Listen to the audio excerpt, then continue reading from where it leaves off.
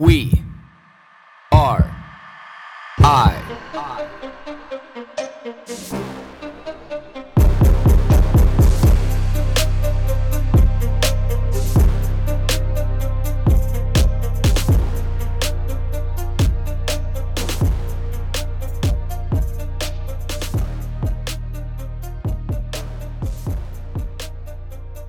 Good morning, everybody. It's Friday and it's adventure weekend. So yesterday was ripe with making sure that everybody had their bikes, access to a bike if they didn't have one, making sure that everybody had a tent to sleep in, make sure that everybody who is coming, and if there's any last minute changes, talking about food and what to expect and what time everybody can leave and what time we're all expected to meet up in Pemberton and what time we're going to hit the trail and, approximately how long it might take us to be able to ride our bikes, into where we're going to go. And the one thing that I realized is that I have nothing ready for myself, so busy getting everybody else organized and making sure that everybody else has what they need. I thoroughly forgot to be able to, pack any of my stuff. Then I get a call from one of the team members and it says, she's going to bring somebody new who's never, been out with us before and she needs a pack. I was like, oh, okay. Yep. No problem. Get that back on the mind. I got to get my own shit ready. But yesterday was just a busy day. And by the time that nighttime came around, I was just exhausted. It had been a long day yesterday. And I'm like, I'm just going to do it in the morning. Then it dawned on me, though. There's a reason why that I haven't packed any of my gear yet. And then I had this overwhelming sense of belonging in what I'm about to do. I've done this so many times. It is such a part of who I am.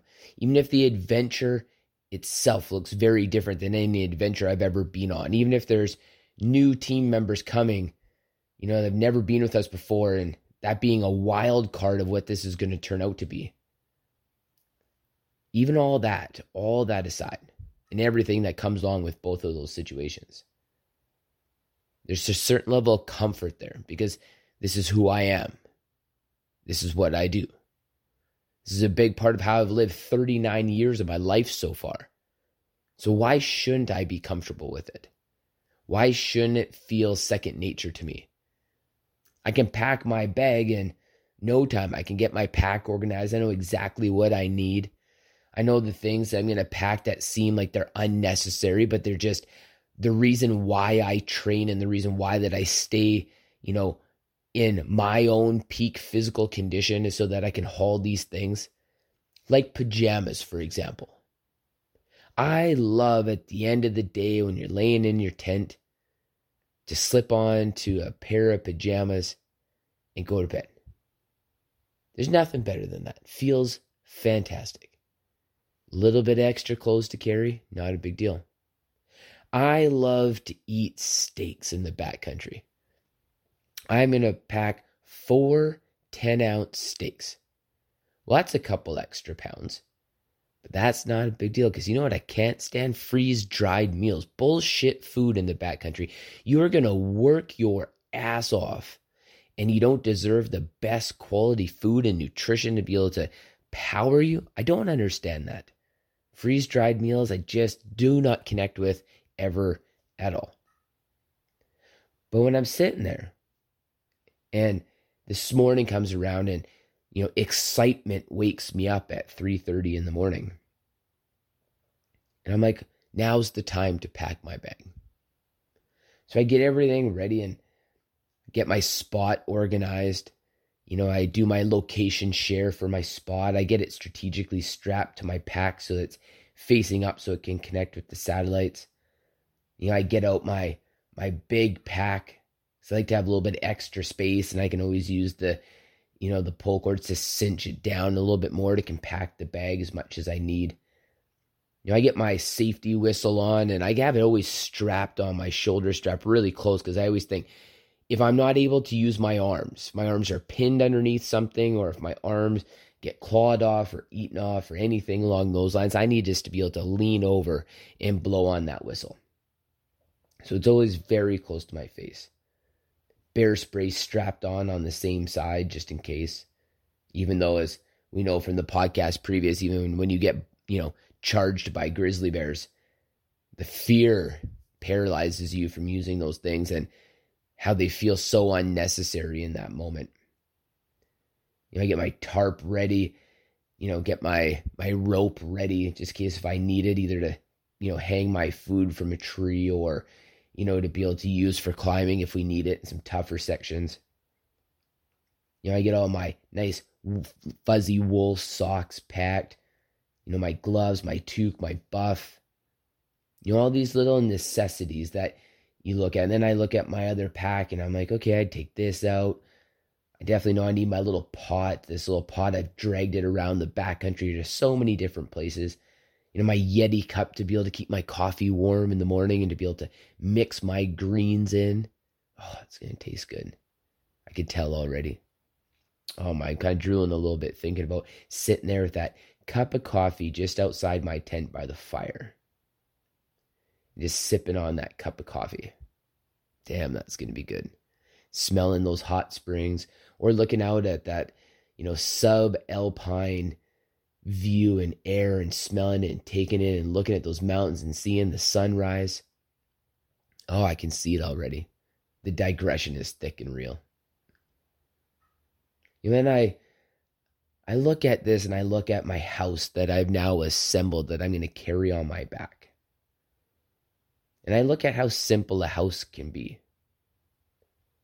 Because in contrast to that, I also read in my news feed this morning that, after the interest rates go up again from the Bank of Canada, it's going to have officially dropped, they think, housing prices between 20 and 28%. That's a huge drop. You're talking hundreds of thousands of dollars now at this point in time that people's home values have gone down. And I look at my pack that used to be my dad's pack that I never paid for, that he probably paid $100, 40 years ago now. And of homage to him and why I have the Wanderlust in the backcountry, I still carry that same pack. And all the gear that I have in there, I've taken on so many trips now, it's pennies on the dollar. And I look at the cost of that home, but the benefit I get from that home, how it completes me, but how simple it is.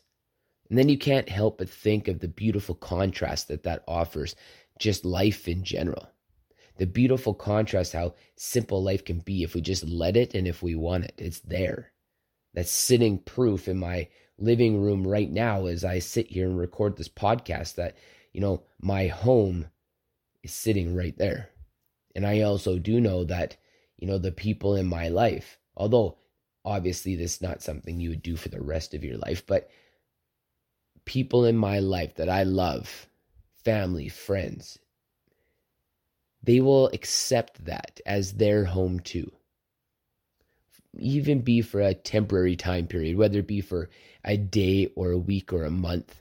The size of that home may change a little bit, but it is simple as that, and they will accept that, enjoy it, and love it.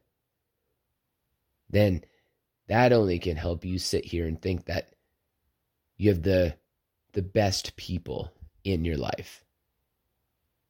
So, as I'm about to leave here this morning with Melissa and Kim and Mackenzie and Heather and Shelby, and we head out on this adventure, I know that even if everything went horribly wrong, that I would be with the best group of people in the best place possible. I'm not going to actually end the podcast that way. Let me think for a second. I'm rich. Very rich.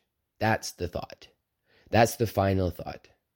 About how rich you can be in your heart and your soul if you understand what makes you feel rich.